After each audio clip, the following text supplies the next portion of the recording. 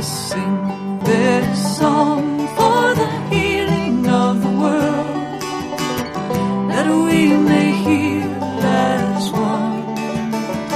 With every voice, with every song, we will move this world along, and our lives will feel the echo of our healing. Welcome to Spirit in Action. My name is Mark Helpsmeet. Each week, I'll be bringing you stories of people living lives of fruitful service, of peace, community, compassion, creative action, and progressive efforts. I'll be tracing the spiritual roots that support and nourish them in their service, hoping to inspire and encourage you to sink deep roots and produce sacred fruit in your own life. Let us sing this song for the dreaming of the world, that we may dream as one. With every voice, with every song, we will move this world along. I'm pleased to welcome Jane Taffel as my guest today for Spirit in Action. Jane is Executive Director of an organization called Hagar USA, an affiliate of Hagar International. Hagar began in Cambodia, the project of a Swiss businessman whose Christian faith called him to do something of real value with his life. He found his mission in Cambodia in the early 1990s, working to heal the lives of abused and trafficked women and children, helping them reclaim, or perhaps claim for the first time, a well-being destroyed by the treatment that they had received. Before we talk with Jane Taffel of Hagar International, let's first listen to a sad song of the plight of a young Cambodian woman lured away and forced into prostitution in Thailand. It's a story that's too common in that land and a pain that Hagar International is attempting to ease. The singer is, and please excuse my pronunciation, Hun Sapor Danang, and the song is Norak Chivit, Living Hell.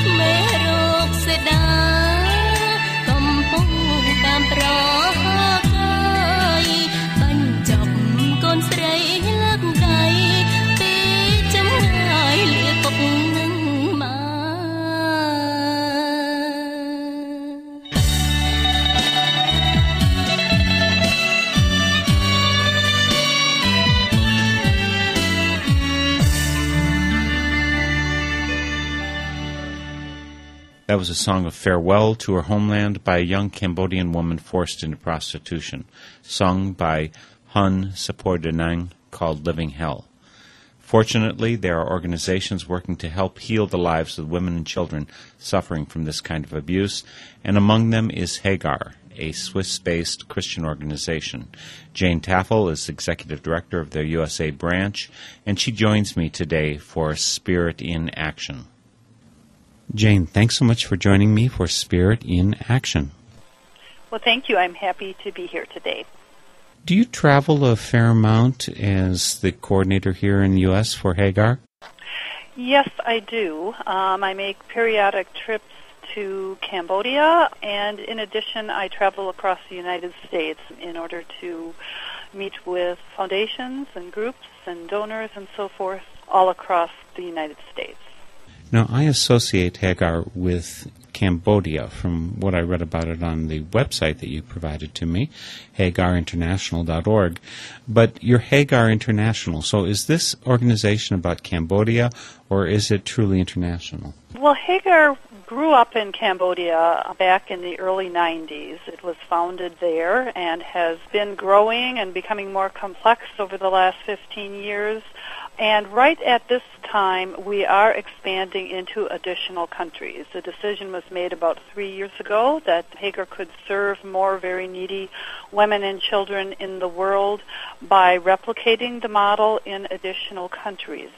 It's rather an exciting time for the organization. We have been in Afghanistan since May of 2008, and we are just on the brink of expanding into Mumbai, India, and also Vietnam. Tell us about how it got started. I believe it's Swiss-based, and it's a Christian organization. So what is the connection between Switzerland and Cambodia and Christ? Hagar was founded by a man from Switzerland named Pierre Tammy. Pierre had been a businessman in Switzerland and was basically seeking a bigger mission in life in the early 90s and did some travel. He got to Cambodia, to Phnom Penh at that time, and he was so moved by the plight of women and children that were living on the streets of Phnom Penh that basically he has been there ever since. He is motivated by his strong Christian faith, and he was reminded of the story of Hagar in the book of Genesis, where Hagar and her son Ishmael had been cast out into the desert. They'd been rejected, left to die, and he identified that story with the women and children that he found in such destitute situations in Cambodia. He opened a shelter and has been serving the disadvantaged, the abused, the exploited ever since. Why is it particularly women and children? Because from what I've read of history, Cambodia, the killing fields, that was men, women, children. Are the men not exploited to the same degree that women and children are? I would almost say yes to that question. I mean, I can answer that question a few different ways. For one, Pierre from the outset really had a heart for the plight of women and children. And again, that story from Genesis has guided us over these last 15 years and continues to guide our expansions. But I think it's also true that in conflict situations, in difficult life situations worldwide, particularly in the developing world, it really is women who get sort of the brunt of it and do tend to suffer more. In Cambodia, domestic violence is quite prevalent, and we really do feel that our calling is to serve the women and to serve the children. So what is it, Jane, that specifically is done by Hagar? What kind of projects? And I'm assuming that it's not a limited set, but there must be some different focus because you're not USAID and you're not Catholic relief organizations.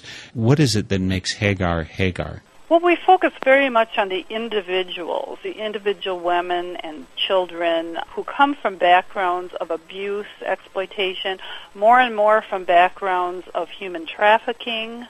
And we have programs, we kind of think of them in terms of some programs are our women's programs.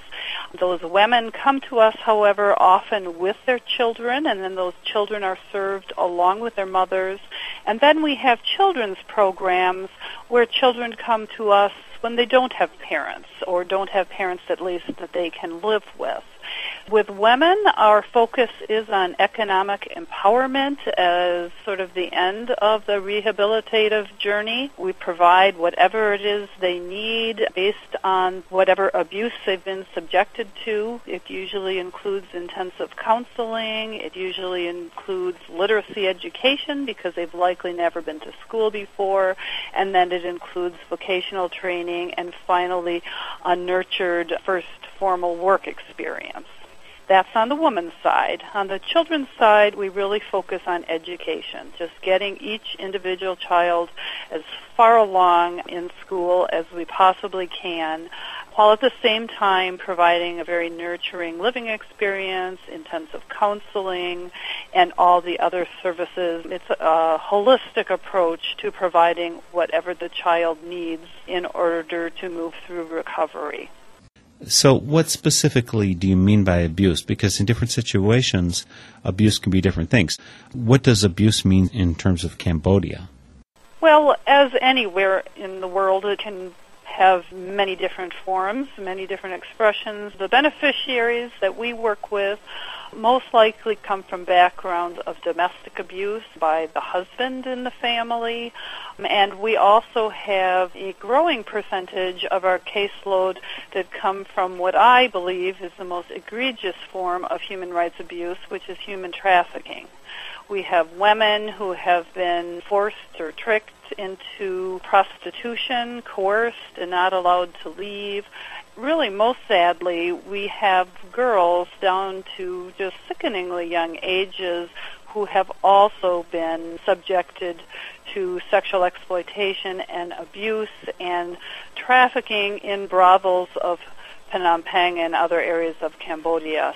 Our children's aftercare program that serves girls from these backgrounds takes children from age 4 and up. So we have some very sad stories among the girls that we serve in that program. We have about 80 girls right now that are being served in that program.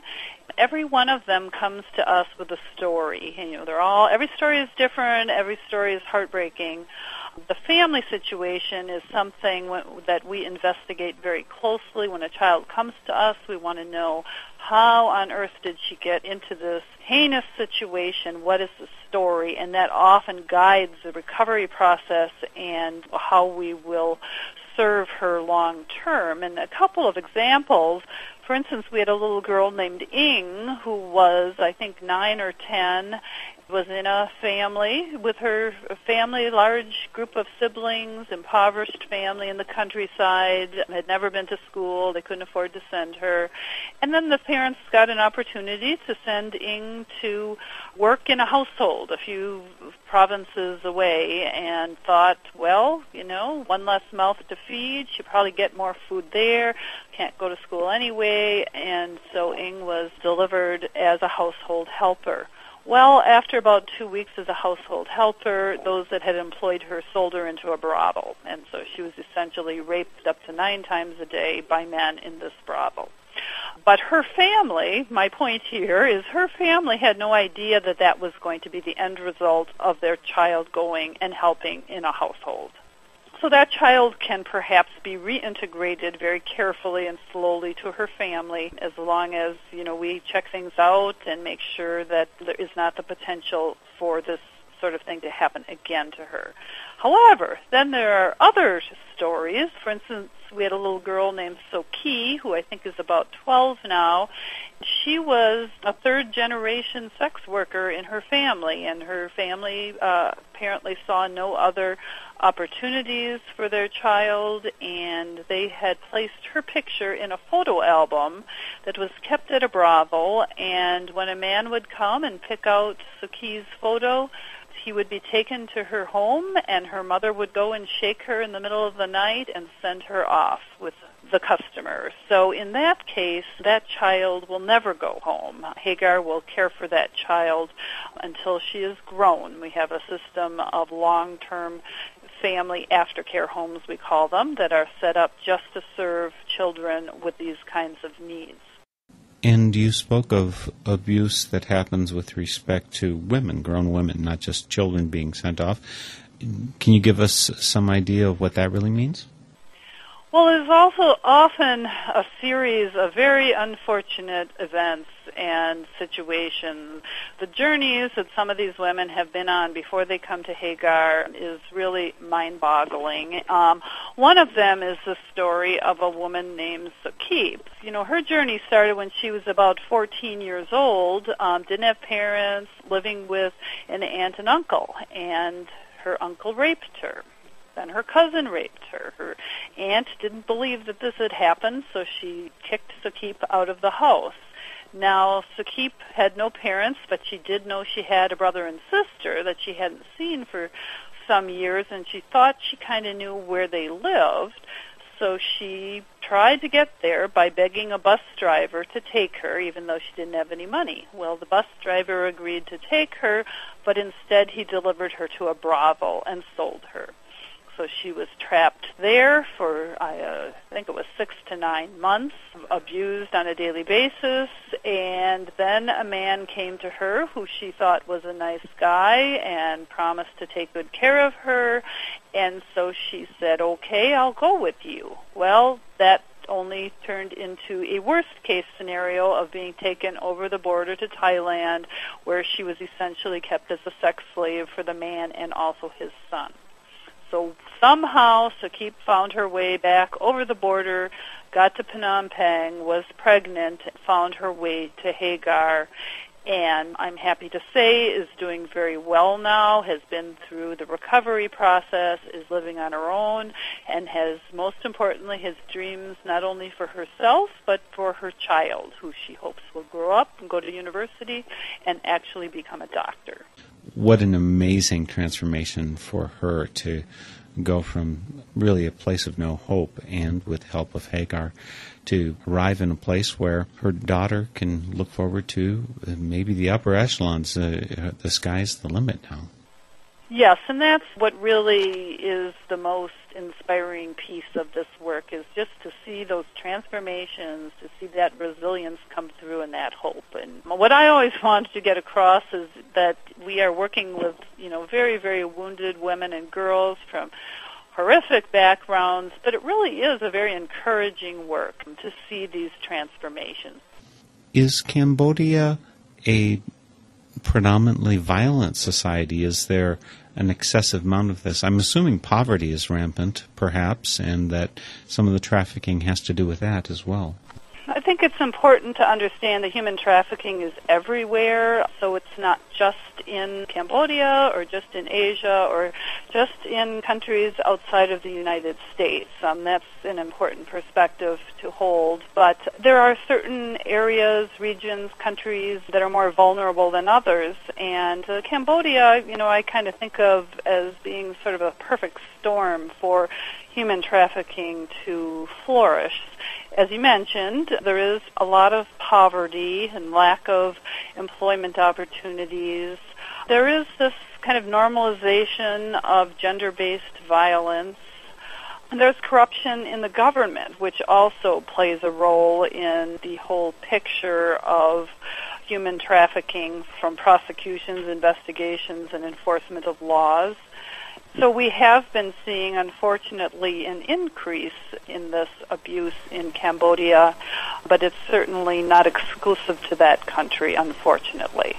You mentioned, Jane, that some of your travel also takes you over to Cambodia, so you've seen some of this with your own eyes.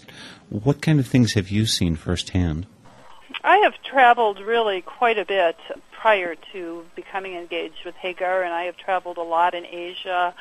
And when my first trip to Cambodia, I really was moved by the disparity of development, and I had one very striking experience where Hagar staff took me through a neighborhood where some of our children live. One of our programs is a catch-up school that teaches children who have never had the opportunity to go to school before, and that's a rather large population in Cambodia. The school was established first to serve children who are in Hagar programs. They're living with us. But after establishment, we learned that in the surrounding impoverished neighborhood, many of the children have never been to school before either, and they have been folded into the program. So I was walked through this neighborhood where the children come from, and it was a neighborhood that had been flooded for a couple of months.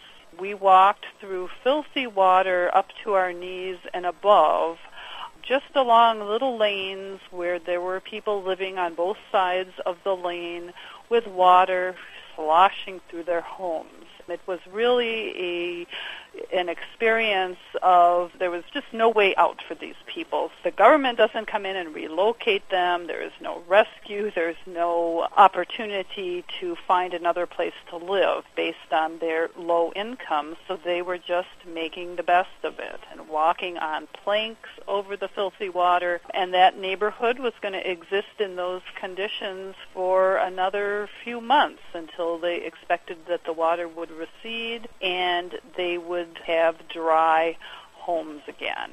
So that was an example of, really seeing a form of destitution and egregious living situation that I had never really seen before. But what I also witnessed when I go to Cambodia in our Hagar projects is great resilience and great transformation and the great loving nature of the organization, the caregivers, and very, very inspiring opportunities to interface with the women and children who we serve and who are in various stages of recovery. I was a Peace Corps volunteer in West Africa, and one of the things that I noted, and I'm asking for your input about this in terms of what you've seen in Cambodia, there is an incredible amount of poverty, certainly by U.S. standards and probably by standards of many countries in the world. There's a great deal of poverty, but what I observed in Togo, which is, of course, West Africa, is that there's an immense amount of cohesion in families. Families and extended families sink or swim together. Is that same kind of cohesiveness in society present in Cambodia as you've seen it? Well, I hate to make stereotypical generalized comments of that sort, but I really think that I would have to say no to that. And that's part of the problem, and the result is the children who are abused and the women that are abused and kicked out of their homes, and that creates the need that Hagar is there to serve. But we have hear of very heinous stories of our girls who have even been sold by their own families into brothels. There is a higher proportion of family dysfunction than is probably the case in other societies. And when you think of the history of Cambodia and the very, really quite recent history of the Khmer Rouge regime back in the mid-70s when up to 2 million people were killed, every physician, every teacher, everybody with any level of education, the effects of that are going to reverberate through the society and even at the family level for many, many generations. And, Cambodia is healing in many ways and has come quite some distance in the last decade or so, but, there really is some deep wounding. I believe that Cambodia is predominantly Buddhist. Is there any religious structure that is still viable in that area? Is Christianity making inroads there? Buddhism would be the predominant religion, and Christianity is a minority group for sure. Part of what Hagar does is we do offer our Christian faith to all those that are served by Hagar. For many, it's the first time that they would have the opportunity to learn of Christ. Hagar's philosophy is to do it in a very respectful way. We do respect all religious backgrounds, but we provide the opportunity to learn to follow Christ. And in many cases, it's a very key part of the recovery process for some of our women, many of our women and children. They come to us feeling like what happened to them was their fault and what happened to them was their fate, and there really isn't a reason to work for a different future and to work towards recovery. But by sharing with them that, yes, there is an unconditional love of God and there is a reason to work towards a better future, that can be a very, very important part of the healing process. Some missions, I guess, some mission work is predominantly about shall we say, recruiting souls for Christ, and some mission work is about caring for all of the poor and needy in the way that Christ taught us to. What kind of mix is there in terms of the motivation of Hagar, as far as you are aware? Are there people who are active as volunteers and workers for Hagar who are not religious at all? Well, we have 250 staff in Cambodia, so we do not have exclusively a Christian staff. That would be impossible, even if, we wanted to do that, because it's a minority population. But our leadership is committed to following the example of Jesus. I'm reading off of our identity statement, in humbly serving and loving those most rejected and abused by society. So, that is our motivation of our leadership, of our founder, and, the heart of our organization. And as I said, along the way, we do offer a more intentional witness and opportunity to attend devotions and Bible classes and so forth, as well as part of the recovery process. On your website, it notes that you use the social enterprise model as a tool for social rehabilitation. What is the social enterprise model? Well, a social enterprise model is that we do have businesses that are run as a for-profit enterprise. However, their main reason for existence, for being, is tied very closely to the social mission of our organization. Let me take you back a little in the history of how the social enterprise model came to be. When Pierre Tammy was first serving women back in the 90s, he obviously realized that once they got to a point in recovery, in order to move out of the shelter, clearly they needed to have a means to support themselves. So he went ahead and started training women. For instance, he and his wife trained them to make crafts, and then the crafts would be sold, or they trained them to cook and then took the food out on carts on the street of Phnom Penh to sell that. Well, as time went on, he learned that although these women then had these vocational skills and could actually go out and get jobs, they were successful in getting the jobs, but they were not successful in keeping the jobs because they had no context for the formal work experience, didn't understand how to interact with coworkers and boss, what kinds of rules needed to be followed, and so forth. Plus, there was not insignificant amounts of stigmatization for women that had come from these very disadvantaged backgrounds of abuse and various forms of exploitation. So what Pierre started to do then is to create his own businesses where the mission would be to provide a healthy, nurturing environment, forgiving work environment for the women as they got their feet on the ground and they learned how to work in a formal work environment and got further along in the recovery process. So the social enterprises in Cambodia are now a soy milk manufacturer, a catering company, and a handbag manufacturer. And together they employ probably about 350 people at this point. And part of the social enterprise model then is that we have very high social costs in how we support our workers. We provide daycare, we provide lunch, we provide preschool for children of that age.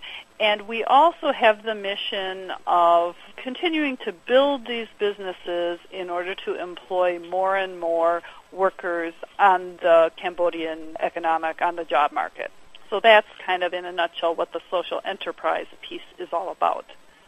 One of the stories is the story that led to the factory, which I think is a soy factory. Where did that come from? How does this synergy come about that allows for these employment opportunities, particularly in the case of the soy factory? Well, the soy business started with making soy milk in the back of the shelter and taking it out on little carts and selling it on the street. Then it was able to expand into a commercial operation, and Hagar rented a facility for some years The growth of that business was supported actually by the U.S. Department of State, which gave us some generous grant money in order to buy equipment and expand that mission. More recently, Nestle's, which had been producing in Phnom Penh but left the country, I think it was about a year ago, they donated their factory and equipment to Hagar when they decided to vacate. So it has since moved into a larger facility, which is actually so large that it houses not only the soy milk production factory, but Hagar On Time, which is our fair trade manufacturer of handbags, and even the Hagar International main offices are housed in that facility that was donated by Nestle's. I think it must be curious working in terms of another culture. I certainly experienced it in terms of my time in West Africa as a Peace Corps volunteer. The societal standards are different, and the norms that they had in Togo versus what I came from. For instance, in the school where I taught, it was not unusual to have physical punishment, corporal punishment, which, of course, in the U.S. by the 1960s was getting phased out totally. The societal standards in Cambodia, do they permit more violence? Is it considered right ordering to beat your wife, to discipline her? Is there that kind of a struggle between societal norms in Cambodia that we're going in with different views, that the two clash that way? Well, there is. I'm looking for some data as I'm talking here. I'm not finding it at my fingertips. I'm not sure if I have that on Cambodia or not. In India, though, I know where we are moving in and expanding into Mumbai, there is data that shows, the percentage of women in India who report incidents of domestic violence are, far, far higher than what we have here in the United States. So that is a societal difference. And I think that's one reason why we are there and why we really believe that there is a disproportionate need in these parts of the world. In case you just tuned in, this is Mark Helpsmeet of Northern Spirit Radio, and the program is Spirit in Action. And my guest today for Spirit in Action is Jane Taffel, and she's the executive director of Hagar USA. Now, Hagar works in many other countries, but Jane, she's right here in Eau Claire, Wisconsin, but she's the U.S. executive director for Hagar. What's your role, Jane, in terms of the United States? I'm not assuming that we have the kind of shelter and employment programs that exist in Cambodia here in the United States. What are you doing in the U.S.? Well, Hagar USA is a support entity, a support office that exists solely to support the work that Hagar is doing overseas in Cambodia and soon in additional countries. So my charge is to raise the profile of the organization across the United States, raise awareness of the egregious types of human rights abuses that we are dealing with, and really most importantly to raise support and provide additional resources, financial resources, in order to make this work happen in Cambodia, Afghanistan, and other countries. So you're raising funds. Are you also engaging volunteers or workers who are going to go abroad to help out?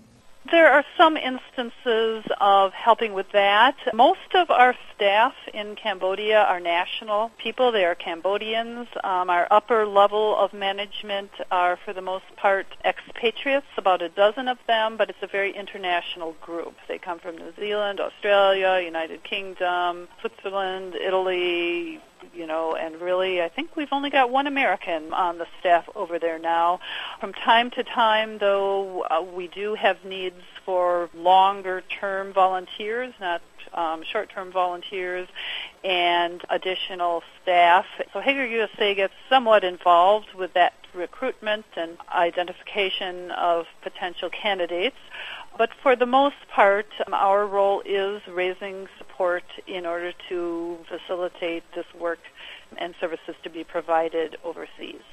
I'm thinking that this is a difficult time to be doing fundraising for anything, and with the economic downturn, I've heard that most nonprofit type organizations are struggling to get funds, that their contributions have dropped significantly. Have you experienced this?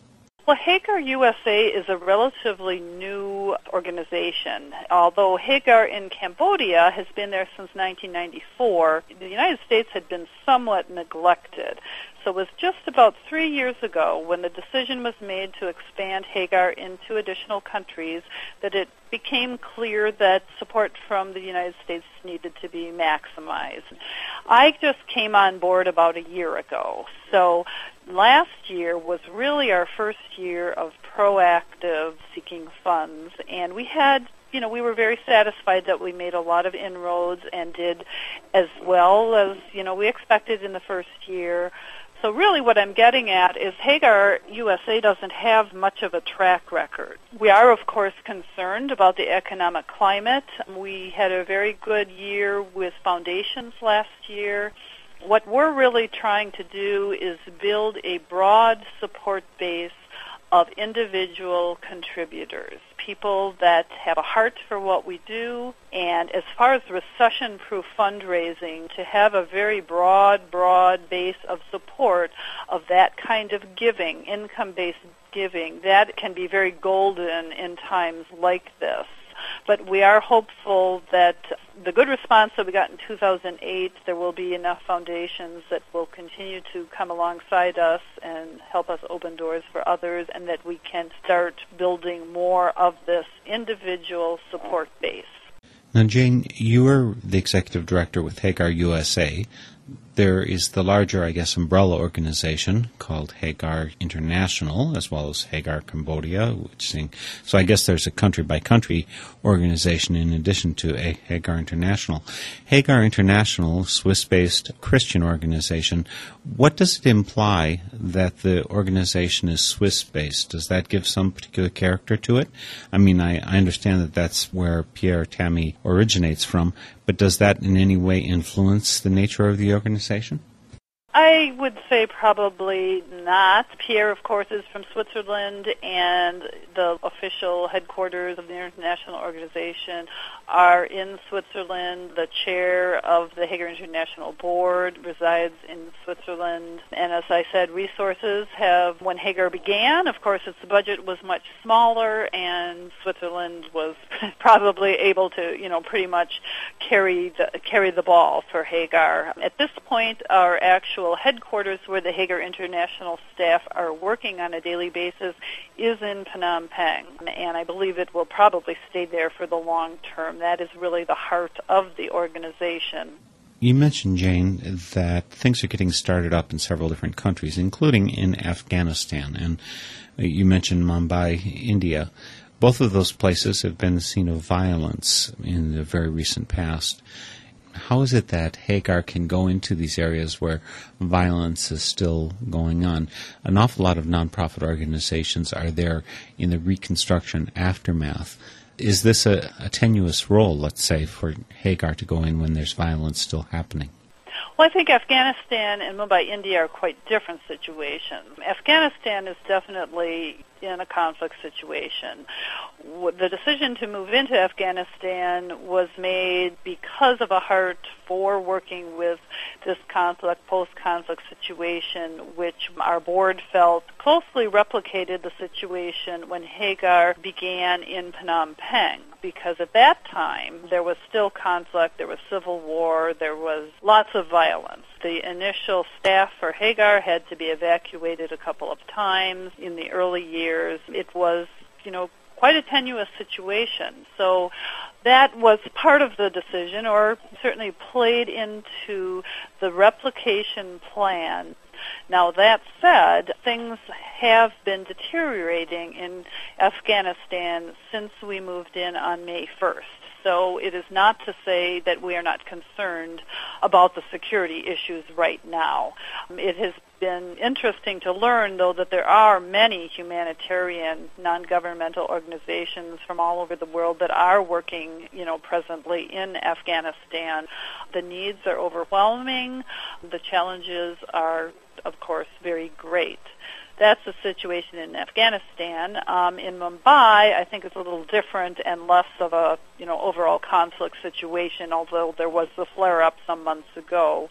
India is really the epicenter of human trafficking of anywhere in the world, and we were invited and encouraged to go into Mumbai because although there are a lot of shelters for women from trafficking backgrounds, there is a real lack of good quality aftercare for these victims. So we feel committed for that reason to expand into Mumbai.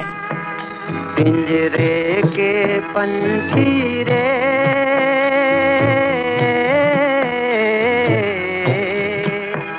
तेरा दर्द न जाने कोई तेरा दर्द न जाने कोई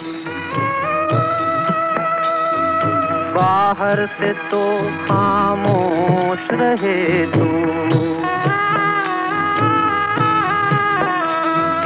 बाहर से तो खामोश रहे तू भीतर भीतर रोए रे भीतर भीतर रोए तेरा दर्द न जाने को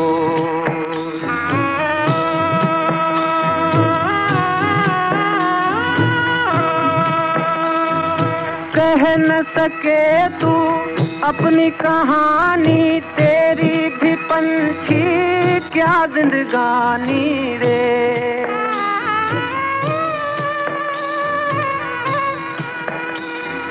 कह न सके तू अपनी कहानी तेरी भी पंछी क्या जिंदगानी रे विधि ने तेरी कथा लिखी आंसू में कलम डुबोए तेरा दर्द न जाने कोई तेरा दर्द न जाने कोई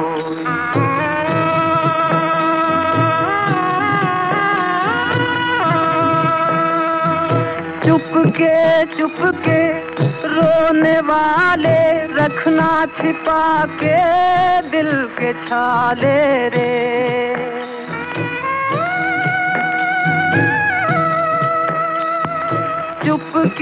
चुपके रोने वाले रखना छिपा के दिल के छाले रे ये पत्थर का देश है पगले कोई न तेरा होए तेरा दर्द न जाने कोई पिंजरे के पंछी रे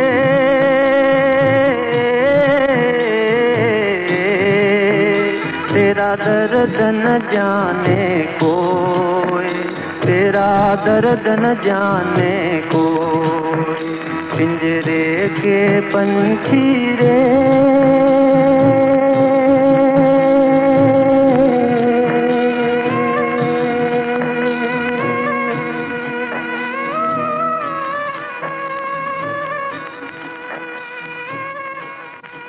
In case your Hindi is weak, that was Pinjare ke Panchi. In English, that means bird in a cage. About the heartbreak and hopelessness, I'm told, of an Indian girl trapped in a life of prostitution. Hagar, a Swiss-based Christian organization, began in Cambodia, now branching into India and elsewhere, to help the women and children whose lives are blighted by abuse and trafficking. And I'm speaking today with their USA Executive Director, Jane Taffel. I'd like to ask you, Jane, about some of your personal journey that got you active with this. You did say you've traveled a fair amount. Had you considered at one point being a volunteer or working with Hagar in Cambodia?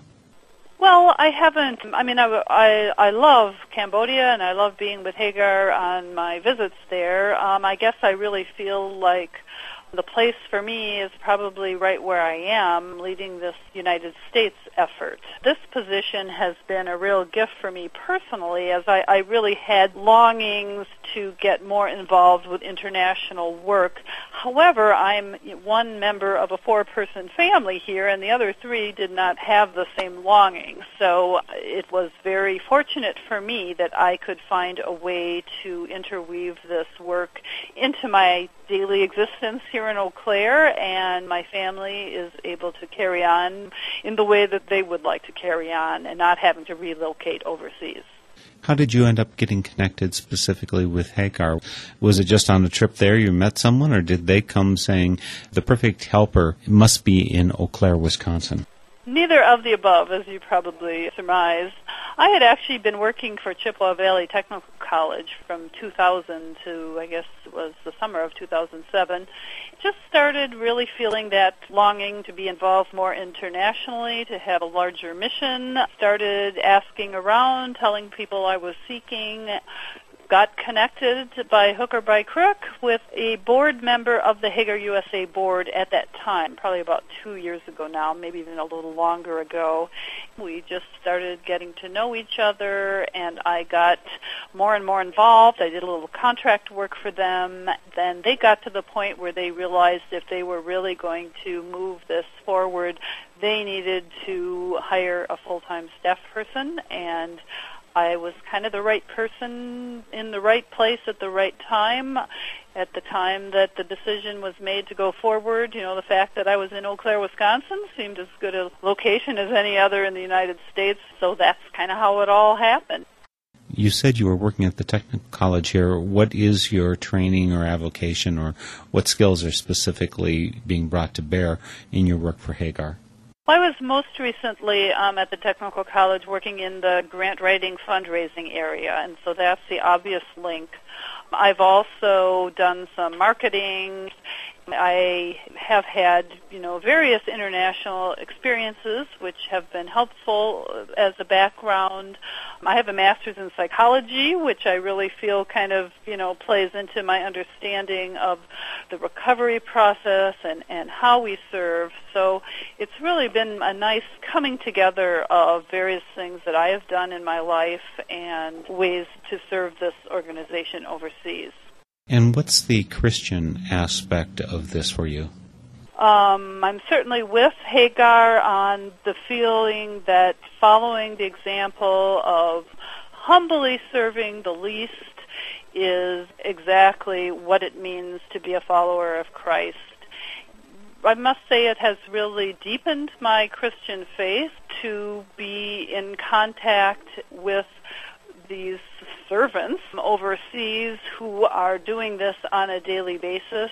I'm a member of a United Methodist Church and would say that has also deepened my faith and my involvement in the Christian community by my engagement with this organization.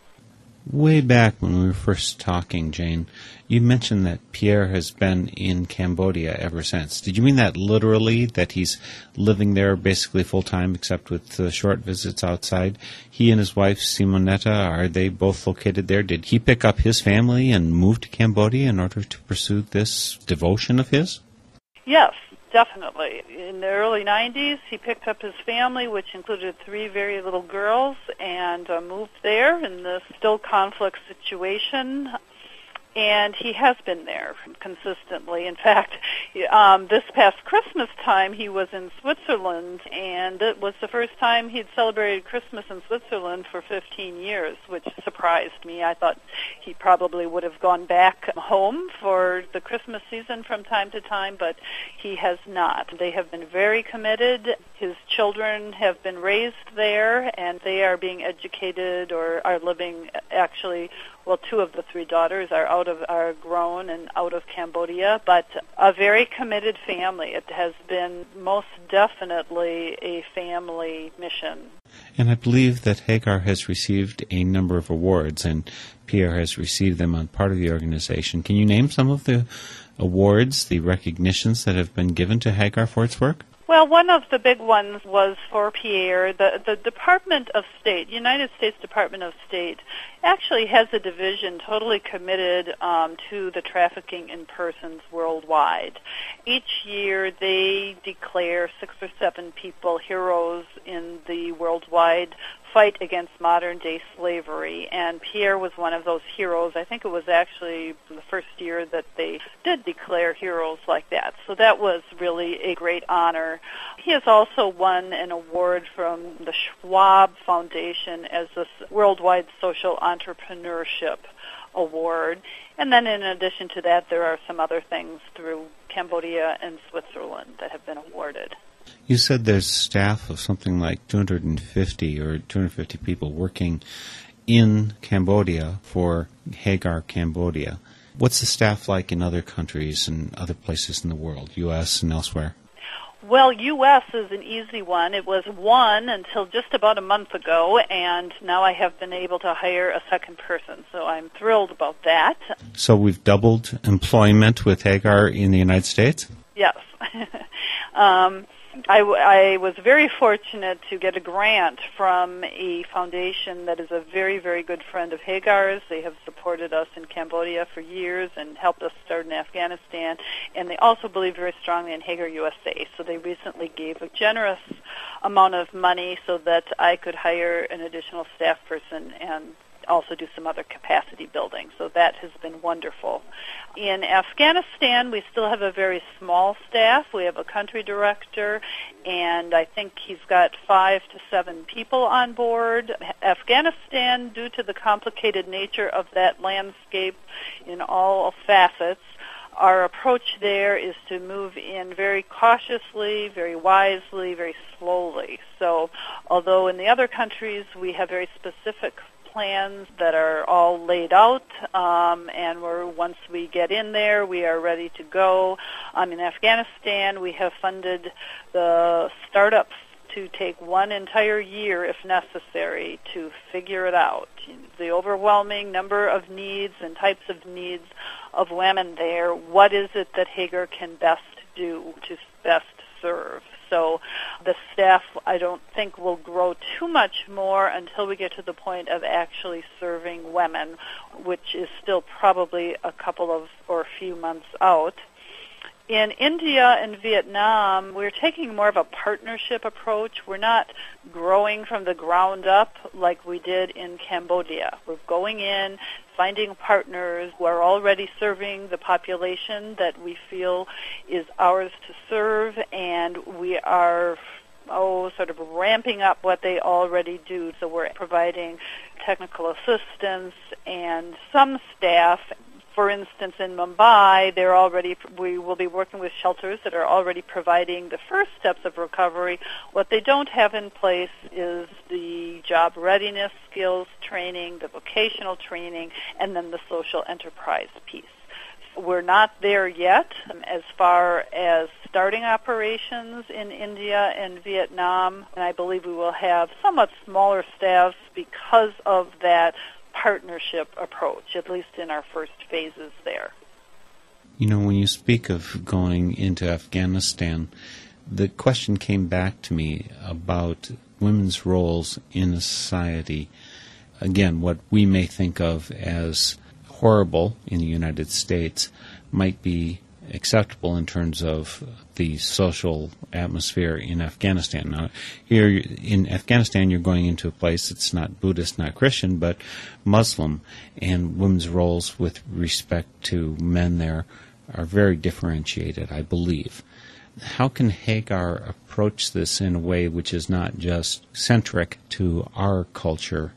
What kind of lines can be drawn to be clear about what constitutes abuse? For instance, the fact that women may not be able to be employed in Afghanistan. In the 1950s, that was true in the United States, too. Were we abusing women here, there? What kind of lines are drawn? Is this really talking about, someone who's going and beating their wife? I'm trying to understand what picture we're carrying with us. It certainly is my norm in the United States that you don't do violence of any level. How is that received in these other countries? Well, let me give you an example of one population that we are looking at working with. Plans are just moving forward here. In fact, they're moving forward a little more quickly than we thought. We think we will be serving before the first year is up. And I just finished writing a major grant with our country director there. The project that we want to take on is, as it turns out, with women from trafficking backgrounds, from forced prostitution for the most part, some of whom have been trafficked into other countries and returned, and others that have been abused in that way in Afghanistan. And the situation in that country is that when women are removed or rescued from these situations of slavery, their horrors and nightmare, has not ended, as they have facilities, so-called shelters, to some extent in the country, but the women are just kept in what are more like little cells, are criminalized and punished for these things that were done to them while they were victims, being in trafficked situations. So this is very egregious abuse that I think anybody would recognize, very inhumane, horrific situations that the women are kept in. There is just not an understanding, for one thing, of what trafficking is all about and to differentiate it from other situations. One of our desired projects in Afghanistan will be capacity building with some of these shelters that are already in place but are nowhere near implementing international humanitarian standards of care for when these women come to them. So I think that part of what you're saying is it's not just a question of violating standards in the United States. What's happening there is actually illegal in the country itself. It's just that no one's helping clean up the situation. Yes, that is also a true statement. Before I let you go, Jane, I just want to remind people that, amongst other things, they can go to your website, hagarinternational.org, and there's a link there for USA organization. Or, Jane, should they call you up on your personal phone number in the middle of the night? Well, I don't know about the middle of the night, but my office phone number is 715-514-2294. Certainly be happy to hear from anybody who wants more information, or via email you can simply use USA@hagarinternational.org, and that'll get to our office here in Eau Claire. And thanks for extending your loving heart over to Cambodia and to the rest of the world, and to take the background. I mean, a lot of people like the adventure out there, but it's an exceptional person who can make the care start here from the USA. Well, thank you. It has been a very, very amazing year to be involved with this organization, and I just see it as full of promise and very excited to move into 2009. Thanks so much, Jane. Thank you. We've been speaking today with Jane Taffel, Executive Director of Hagar in the USA. Again, you can learn more and help out by going to their main site, hagarinternational.org, and follow the link to Hagar USA. I will, of course, have a link posted on my northernspiritradio.org site as well. The theme music for this program is Turning of the World, performed by Sarah Thompson. This Spirit in Action program is an effort of Northern Spirit Radio. You can listen to our programs and find links and information about us and our guests on our website, northernspiritradio.org. Thank you for listening. I am your host, Mark Helpsmeet, and I welcome your comments and stories of those leading lives of spiritual fruit. May you find deep roots to support you and grow steadily toward the light. This is Spirit in Action. With every voice